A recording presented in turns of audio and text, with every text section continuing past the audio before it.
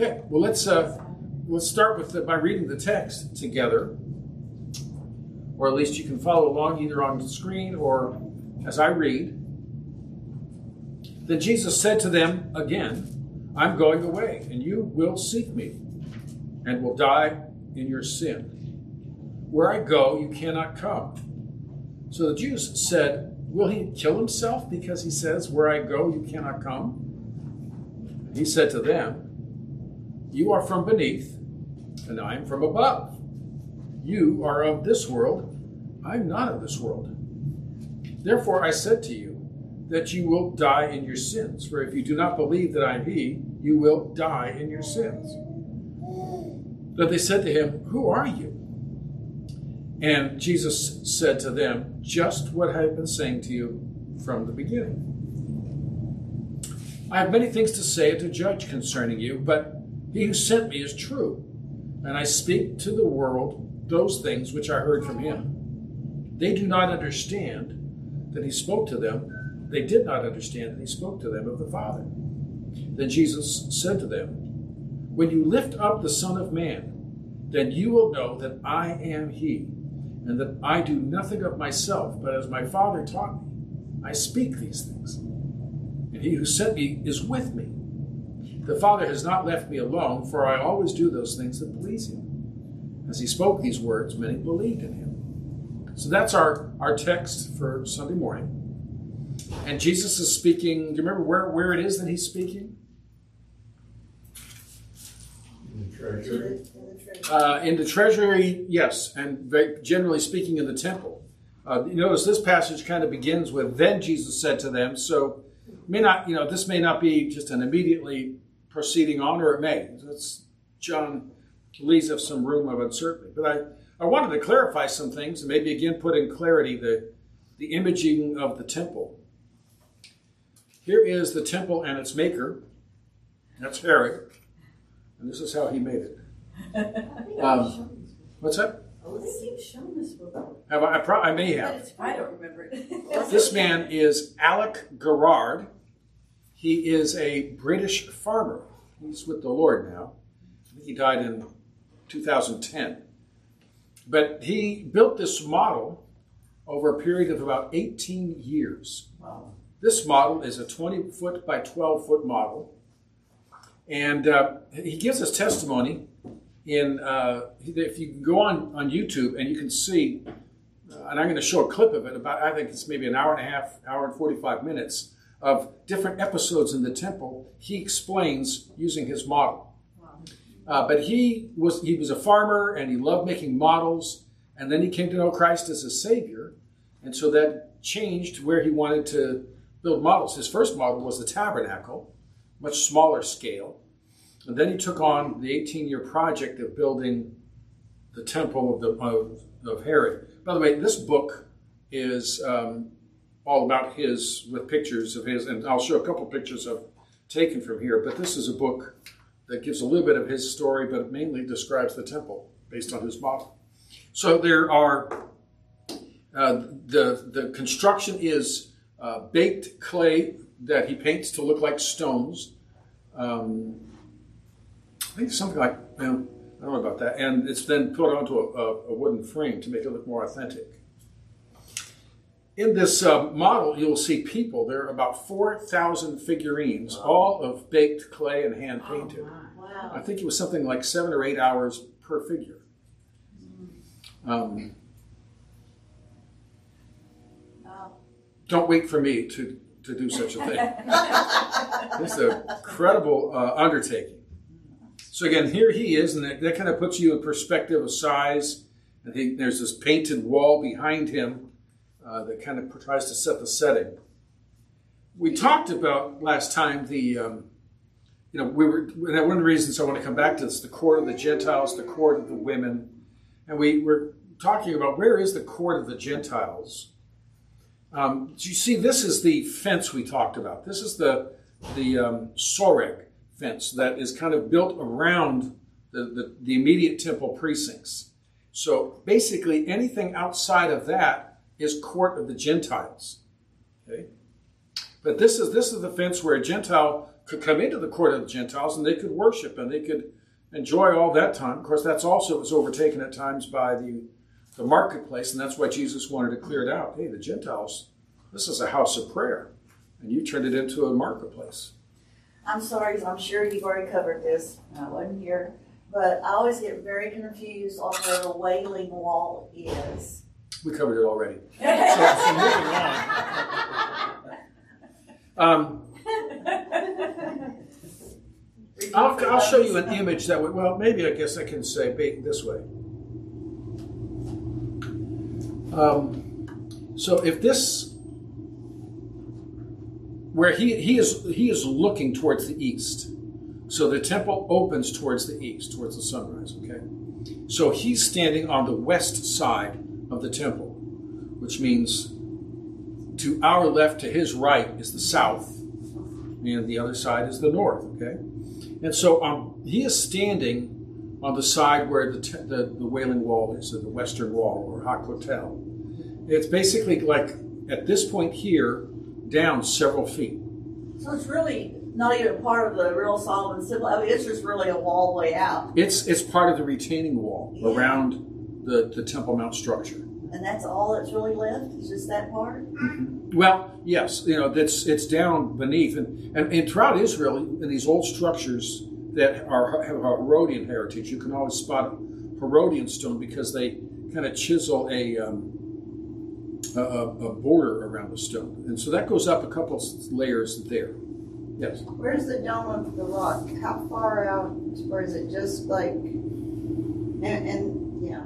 The Dome of the Rock, there's two different theories. One theory is it's right under the Holy of Holies, or right over with the Holy of Holies. Okay. And some put it offset a little bit and say that the temple is really to the north of that. And where is the Muslim shrine that's now present there? Where does it sit in that picture? Are you talking about the Dome of the Rock or the... Okay, I'm sorry. The gold Muslim thing? The gold Muslim thing, where does it sit? That's the Dome of the Rock. That's the Dome of the Rock. And then where Because is... what's in the Dome of the Rock? Nothing. The rock. A rock. Thank you. And then where was Abraham's sacrifice? The best of the traditional understanding is there, on that rock. Okay. Which, and the Jews or the Muslims would say, I think from there is where Muhammad took his night vision travel into heaven. So, yeah, none of those things appear here. The main thing here is to notice the barrier, and I mentioned there was a sign that has been discovered, and here it is. This is called the Soreg inscription. It's written in Greek, and it basically says, there's a translation down here, no foreigner shall enter within the balustrade or the fence or the rail of the temple, and whoever shall be caught shall be responsible for his own death that will follow in consequence of his trespassing. So it's kind of like a Texas no trespassing signs. Trespassers will be shot, and we are not responsible. So if you cross this line, you die, and it's your own fault. So that that was in a couple of places. So going, if I can put it now in this way. So this is the Jerusalem temple. This model is at the Israel Museum. Okay, and so this also is they actually use stone, and it's all to scale. Every time a new discovery is made, they alter this thing. But you're basically looking at the same angle. And so, again, Glenna, the Wailing Wall kind of looks like here, but over on the other side. Okay. But to put in perspective, again, we're trying to talk about the courts. So here is the wall that's around it. So you see, it was pretty. The Gentiles had wide access to most of the Temple Mount, and so it wasn't a big area.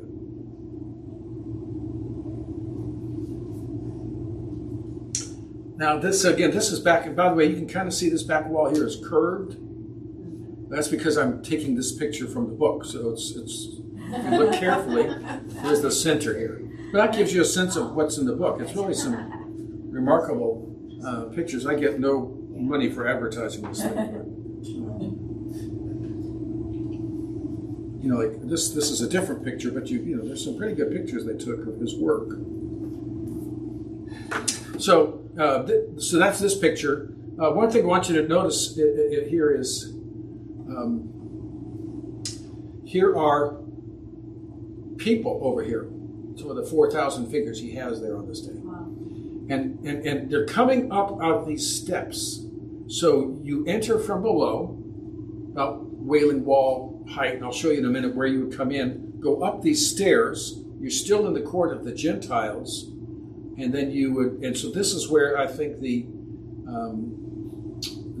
water would be brought in, the water libation would come up these stairs and come in from the water gate, and I'll show you the water gate later. This is the Temple Mount. I mean, this is the women's court. So out here, Gentile. And then women's court is here. And then up here is where the priests go. We'll give more detail in a little bit. So as I said, you saw the people coming in from these steps here. They come up on these steps, go up through and exit out here and into the Temple Mount. Does that make sense? And again, over on this side is on down at this level is where the Wailing Wall is. And if you go to Israel today, you can sit on these steps and think about the fact that Jesus walked up there and many others. So that kind of, again, gives you just some perspective on some of these things. Pastor, where would the treasury have been in here where Jesus was sitting in this chapter when he was talking about? Perfect question. Here in the women's court. So along the walls, inside these little colonnades here where the pillars are, and this maybe even shows you better. So along back in here were and I don't know if it's on both sides or just one side, but along the walls of the women's court were these trumpet-shaped donation vessels. So instead of passing a plate, you would come over and put your money in, and each one had a designated little sign telling you how it was designated, and burnt offering, incense, and other things. So that's why sometimes it's called the temple, and it's also called the women's court because it's the same location. I'm trying to think, we do that sort of thing all the time. I can't think right now. But where we talk, we might describe a building or something in two different ways. Depends what we're thinking about. So, but that's where he Paul in was. Sunday school. Pardon me? Yes, right. Fellowship Paul in Sunday Adult school. Sunday school class, yeah. Yes. The reason, I'm sorry, another question. Go ahead. Thank you. No, the reason I asked that, Pastor, was the second part of that was, where would the adulterous woman, where would that have been? That would also have been here in this same place. So what about the adulterous woman?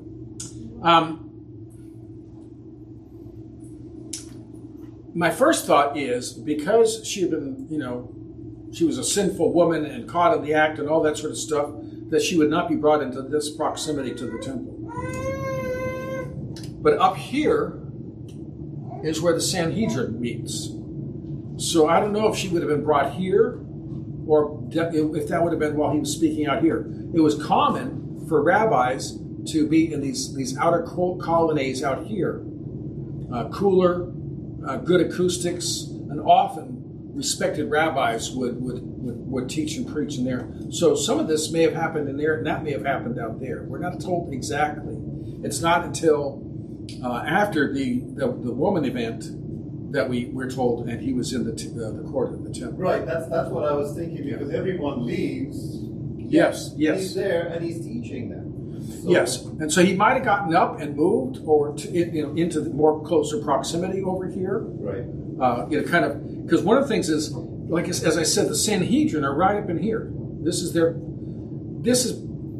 practically like preaching on the courts in Capitol Hill. The Sanhedrin was both their Congress and their Supreme Court, and so to go and challenge their authority right there is very, very confrontational in some ways. gold. Your ceremony of lights that you talked about, was Yes. that also in this court? Yes, the ceremony of lights, and I'll point that out in just a moment. Yes. So the question is, were the lights? Yes, the lights were in here. Yes. And I was going to ask, I don't see them there. Are they just there during the festival, or are they? They're there, Ooh, big. and here you see them. Wow. And by the way, you see one of these fellas. Oh, See, they had to climb the ladder, okay. and there were gallons of the olive oil that they would put in there. And again, the wick was that they burned was the left. That's what you discarded. You didn't just toss the priestly garments. You didn't take them to Goodwill.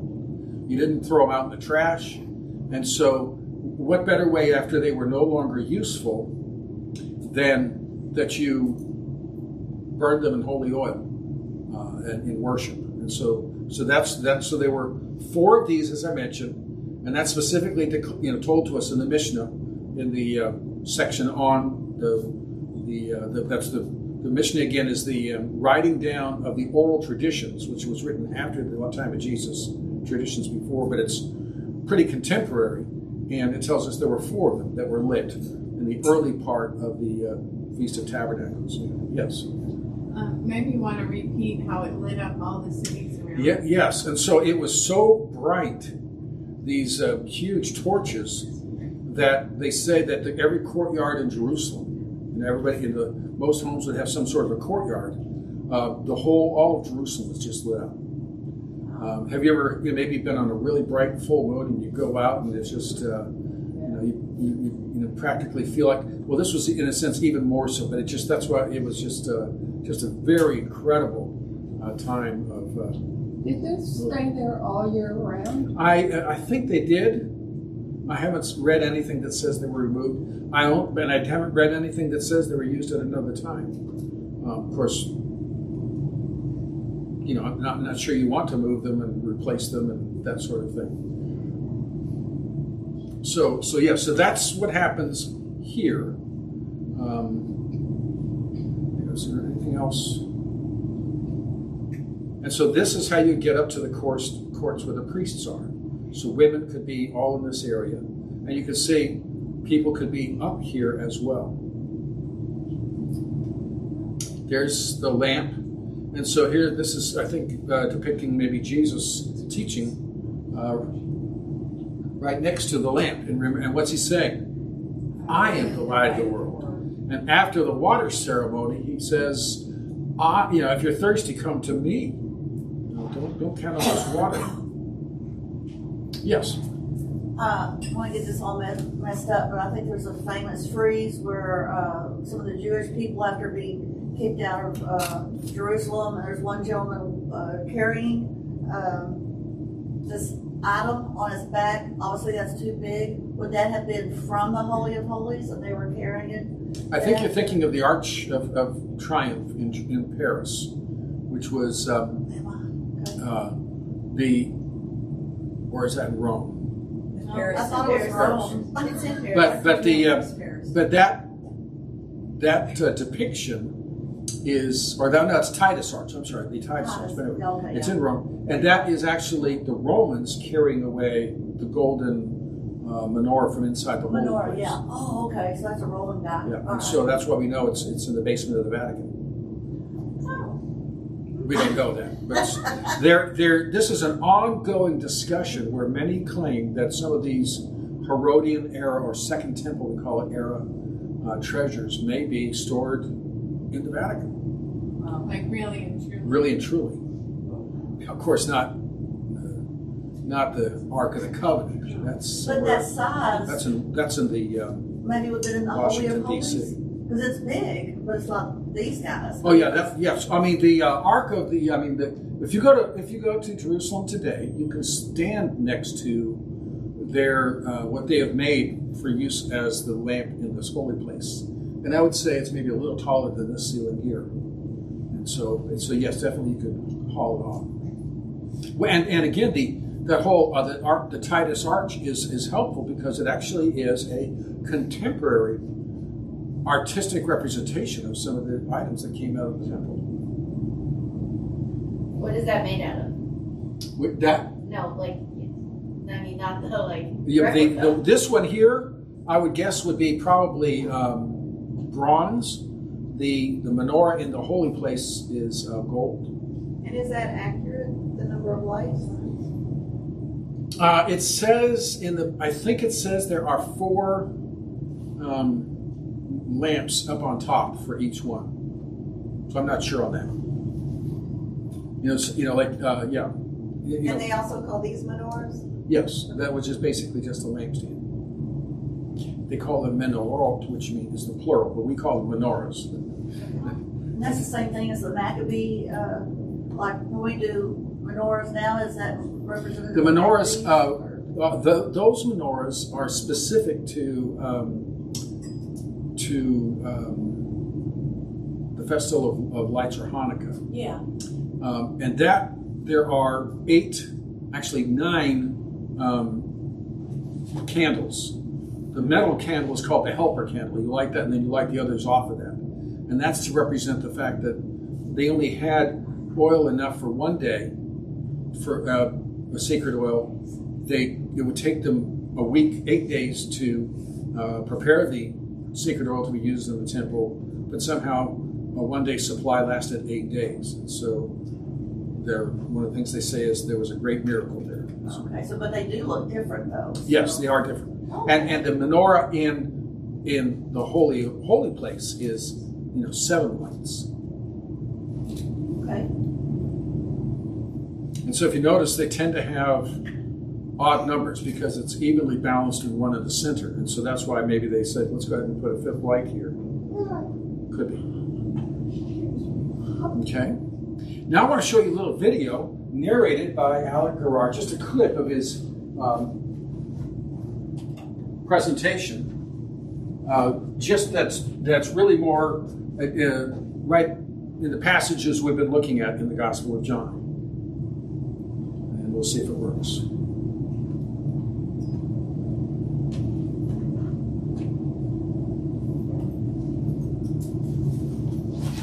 From time to time, he visits the temple, and especially at the time of the feasts. We read in John's Gospel how, of course, the priests were also political leaders. Legal and financial issues were also governed and controlled and dealt with here. And if anybody had anything to say of importance, it was absolutely necessary to come to this place to declare themselves. At first, Jesus is well received by everybody. But as his support grows, the opposition increases, especially because a lot of what he has to say is criticizing the authorities and the leaders within the temple.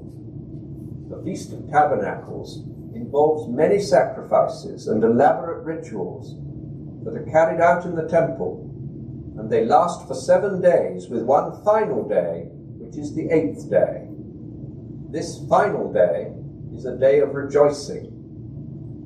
One of the rituals which is carried out is the carrying of water from the pool of Siloam up to the temple and through the water gate. There is a procession of people following the priest with the water, carrying palms and bowls of fruit.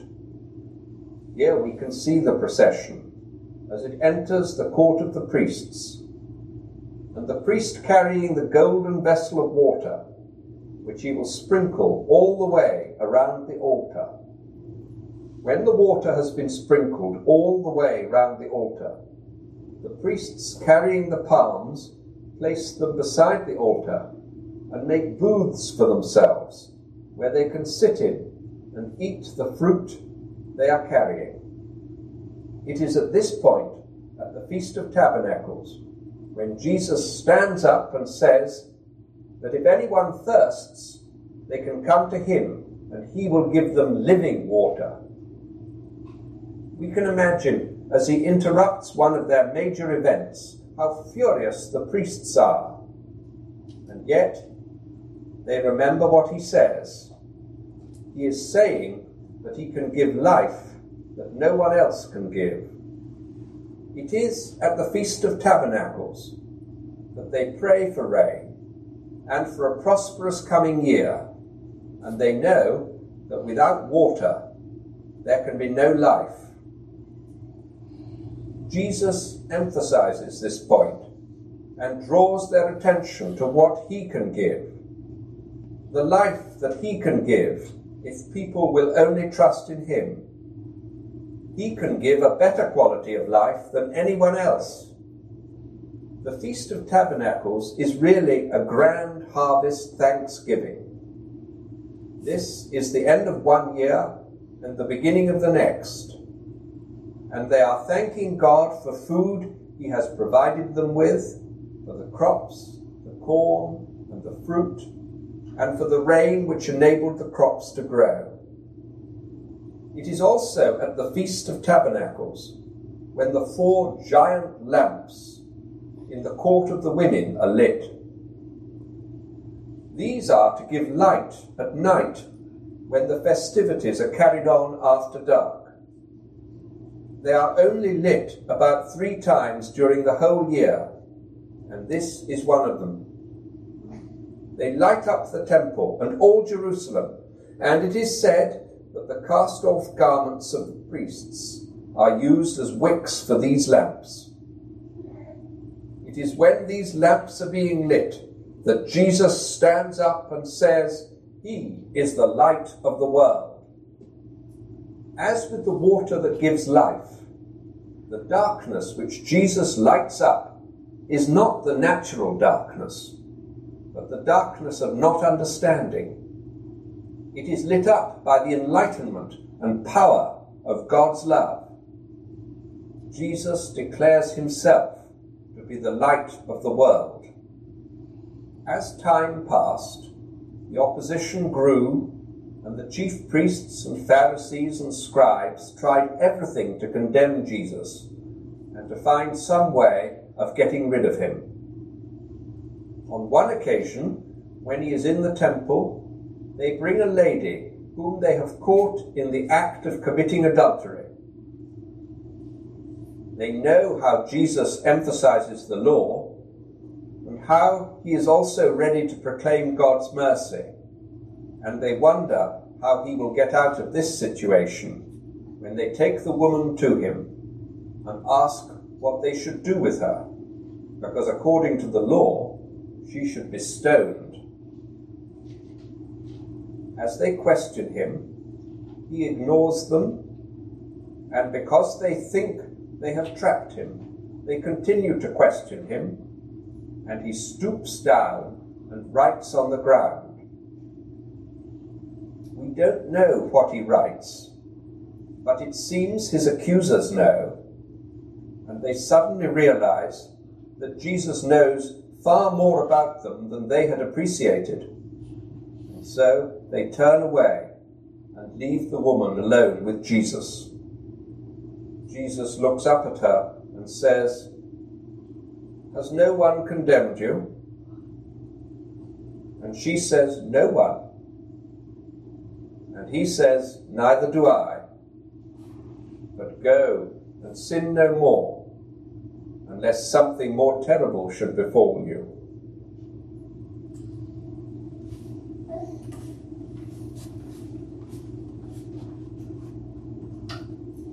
You can tell he's a scholar because he has a British accent. Any comments or questions on that? Okay. Well, I guess I thought he said, any of you without sin be the first one to throw. Is that another lady or mine? No, that's this. He just kind of abbreviated the narrative. So what's the significance of building the booth and eating the fruit? Yeah. The booths that was commanded in the scriptures, and they live, in that booth. They eat, take their meals, and spend the night in those booths. Every Israelite, all throughout Israel, really all throughout the world, and they do that to remind them of the living in the temporary housing for the 40 years in the wilderness. And so it's one of those things to kind of remind them of what it was, God's mercies during that time. God provided water. God provided light, and so the whole time is sort of a visible reminder, just like the bread is a visible reminder of Jesus, the cup, his blood. So this is one of those visible reminder things. So during the Feast of Tabernacles, only the high priest or the priests are the only ones that build the booths in the temple courtyard, you think? I have not checked out. I have not heard about the building the booths in the temple. Because he was just mentioning that Yes. they put the palms to make the booths there. I've not heard that before here. It may be true. I just haven't seen it. But everyone else does it in their courtyards and in their house. In fact, I'm going to go back for a little bit, if I can. I don't know how far I have to go.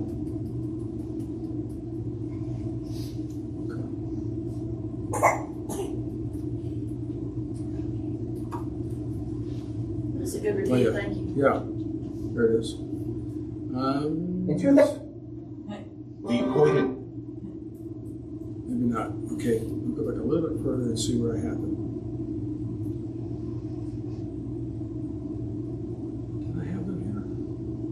That's a little, what do you call that one? Effect. Tell you what, I'm going to cheat. You'll lose this image for a minute while I see if I It's can. also technical, makes it feel warmer. Yes. Oh, here it is. I was close.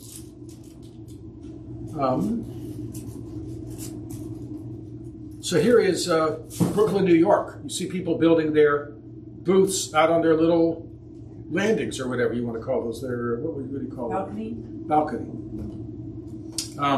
This is in Israel, in the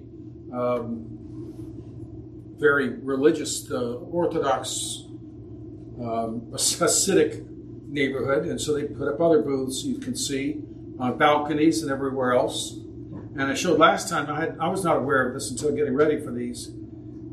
Here's a portable booth, and so if you don't have time to build one, I guess you get, it's kind of like an Uber booth, so you can go in there and say your prayer and move on. And you get some Gentile see that and think, oh, that looks like something else, and so Yeah. How embarrassing that would be. yeah, you have to be very guarded. But anyway, so everybody's supposed to build them, and so it's kind of a like a week of camping.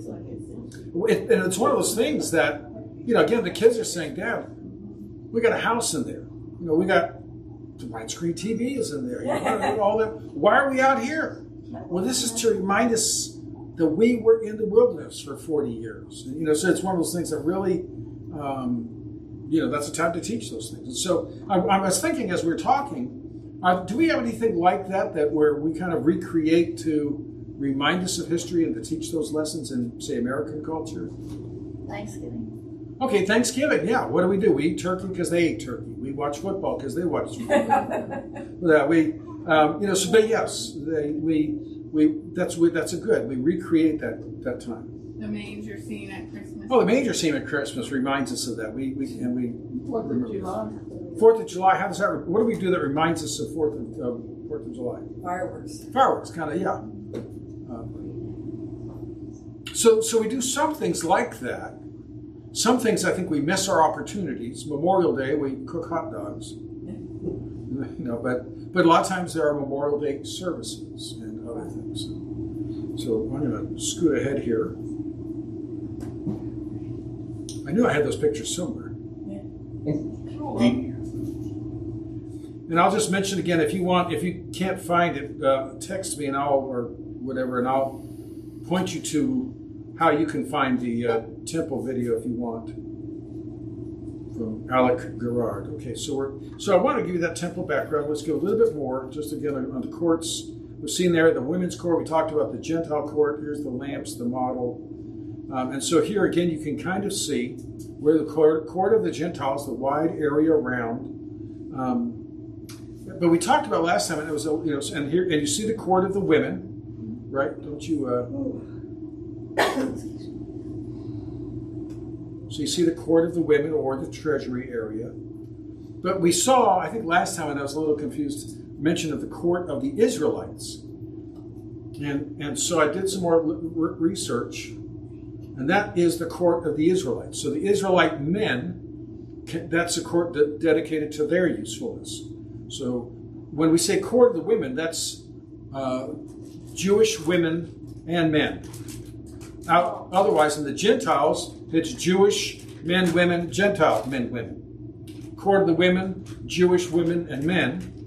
Court of Israel is Jewish men and priests, and then up those little stairs right there, court of the priests. And so then only the priests can be in here. Okay. And here's just one more picture, and I wanted to point you that the video, Alec Gerard was talking about the water gate. It's this gate here where they bring in the pitcher of water and go in here, and there's the altar. So. And there were chambers as a part of the women's court. We won't get into all the details, but this again is a good representation of the temple in Jesus' day. So this was very much a part of the fabric of life for the New Testament in first century believers. So it's good for us to be aware of it. So let's get back to our passage then. Again, I always like to set the context historically, geographically. So in this passage, question for you. We like to sometimes ask ourselves the question, do you see any repetitions in this text? Anything jump out as we're going through here that kind of repetitive? Die in your sins. Die in your sins. Okay. Any other repetition? I'm leaving and you can't go with me. Okay, I'm leaving, you can't go with me. Yeah, okay. Any other jump out at you? There's kind of a picture of three dying years, 3 times in 4 verses actually. He uses that expression, you're going to die in your sin. I think that's important. So as we're reading through this, we have to stop and think, why is Jesus saying that? What does he mean by that? What does it mean to die in your sin? And then just something else that strikes me is that expression, I am he. Now look at that in green. I'm going to show you the next verses, have it again, as you can see there. What do you notice about that, I am he? He's the Messiah. Okay. Well, I'm probably cheating because I've been reading this in Spanish, but it's really cool. They'll just take yo soy. They just make it extra capitalized and just I am. They don't even go with the he or anything else. And so it just uses the name of Jehovah, just I am. Yo soy, is that anything like organic soy? Or? No, it's not one you eat. It's not soy sauce either.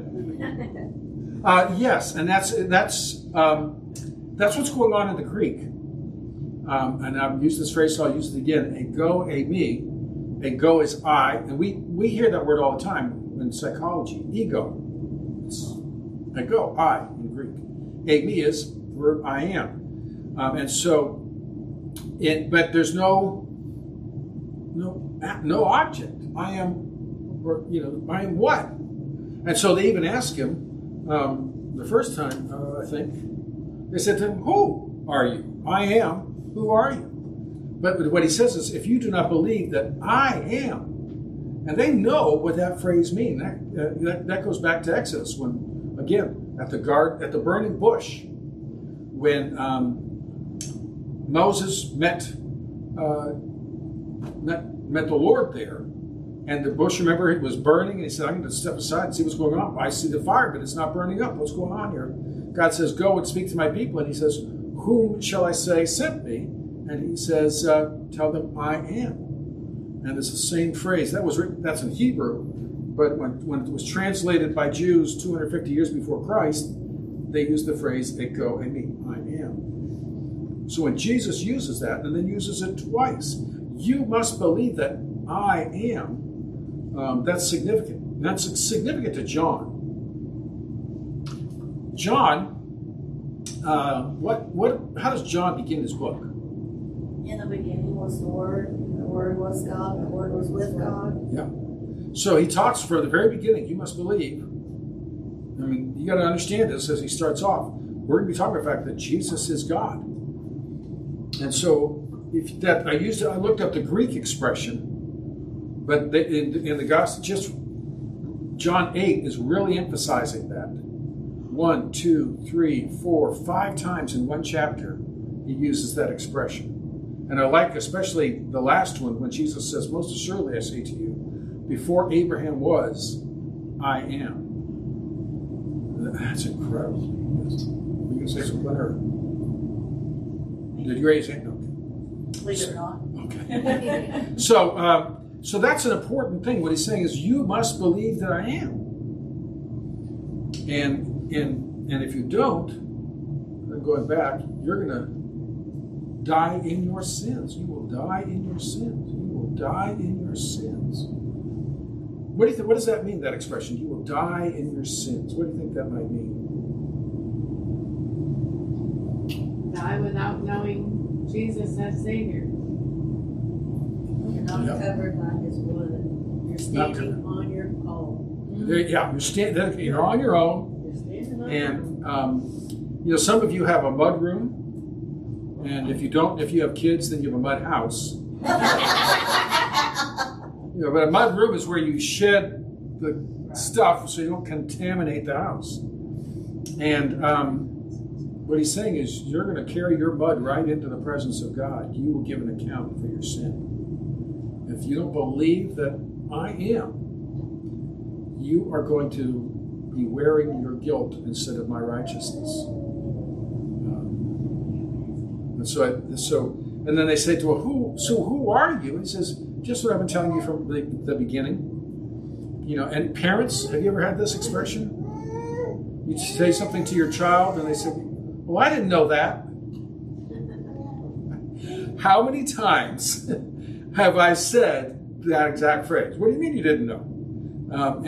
And so that what he's saying, I'm just telling you what I've been telling you from the very beginning. I am.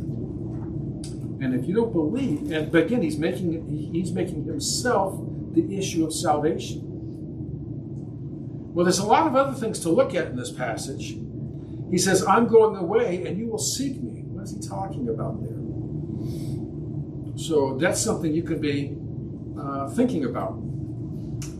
I think we'll stop there, but I just want to raise some questions for you. Yes. On the them, the very first line, is the them the crowds, or is the them crowds plus religious leaders?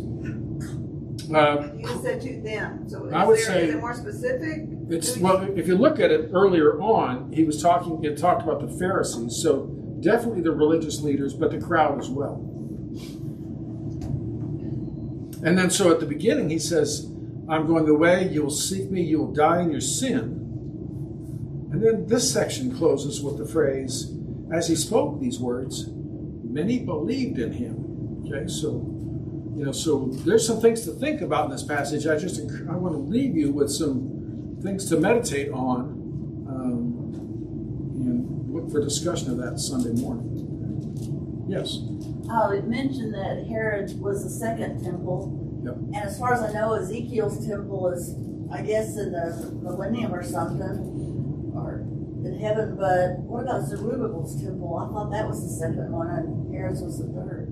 Yeah, these are the common labels. We speak of Solomon's temple as first temple, so we don't really count David's tabernacle. The first temple, Solomon, destroyed by the Babylonians.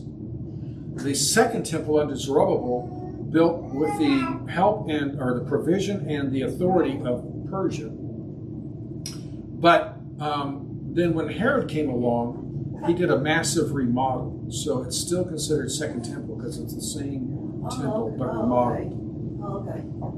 And like most remodeling projects, it took decades. But that was the second temple. Okay. And then that's destroyed in AD 70 by the Romans. So talk of a third temple is, some would, of course, the Jews debate, will that happen before or after Messiah comes? The third temple will be the temple where the Antichrist sets up worship of himself. That's the tribulation temple. And then Ezekiel describes the millennial temple. So there's at least 4 temples in Scripture. So Satan isn't going to just use what's there and contaminate it. He's going to build it. Well, it will be rebuilt.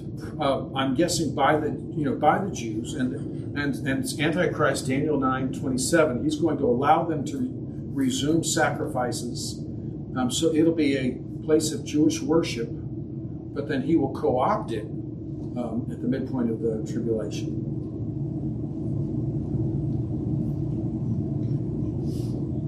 Well, I think we will stop there.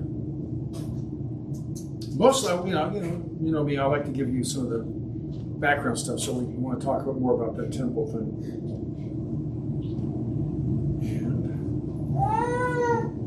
turn this off. That sure makes it clearer because you read all this, but you just don't really have a clue where it is in your brain, and that really helps. Yes, that to me is now you can kind of see what's happening in your mind. So I think that is valuable.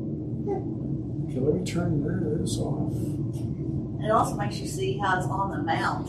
You know, taking those stairs all the way up, because I knew Jerusalem's supposed to be up here somehow, but I never could quite figure out. It's almost like an Acropolis or something. Yes, something like that. And this is spaciously, that's about 36 acres up there.